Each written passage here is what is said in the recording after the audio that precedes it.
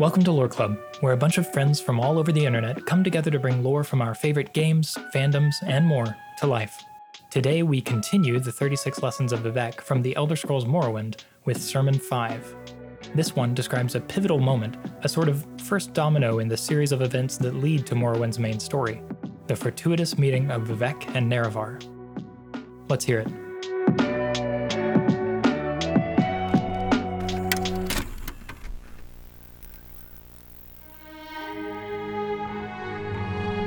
Finally, the simulacrum of the Netchman's wife became unstable.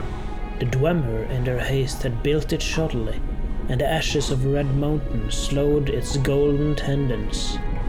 Before long, it fell on its knees beside the road to the lands of the Indoril, and pitched over to be discovered 80 days later by a merchant caravan on its way to the capital of Veloth, Anon Almalexia.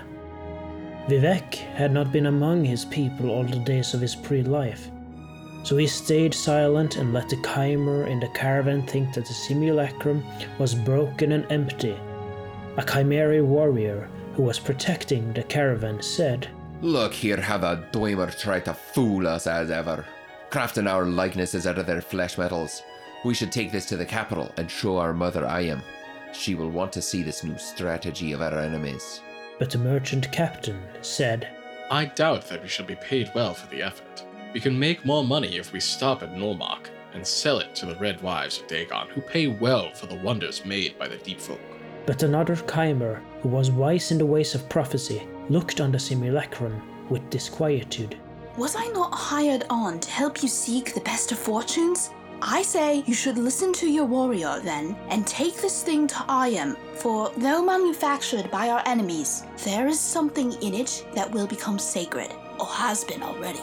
The merchant captain took pause then, and looked on the simulacrum of the Netchman's wife, and, though he heeded always the advice of his seers, could do no more than think of the profits to be made at Nulmark. He thought mainly of the Red Wife's form of recompense, which was four-cornered and good-wounded, a belly magic known nowhere else under the moons.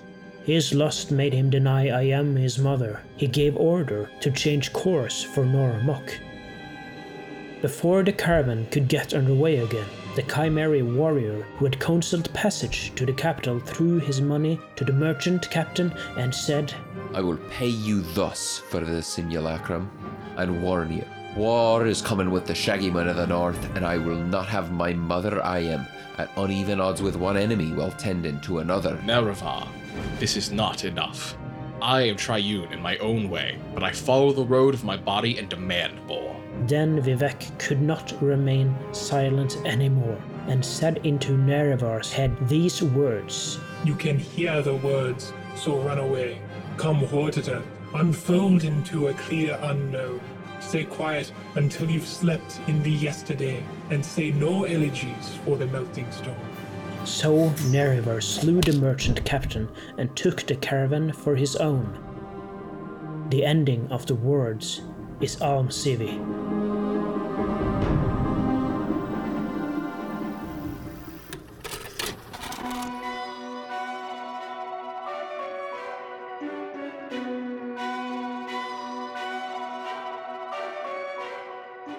Hey everyone, thanks for listening. You just heard the 36 Lessons of Vivec, Sermon 5. Next time we'll be performing Sermon 6, so get subscribed if you aren't already. Our cast this time around featured Ryan O'Connor as Chimer 1, or Nerevar, Sarah Lepidopterane as Chimer 2, Luke Carr as the Merchant Captain, Mikael as the narrator, and myself as Vivec. This episode was edited by me, Joseph R. Strom, for the Fanet. You can find everyone's links, additional credits, and a transcript of today's production in the show notes at thefanet.com/loreclub. That's TheFanet.com/loreclub.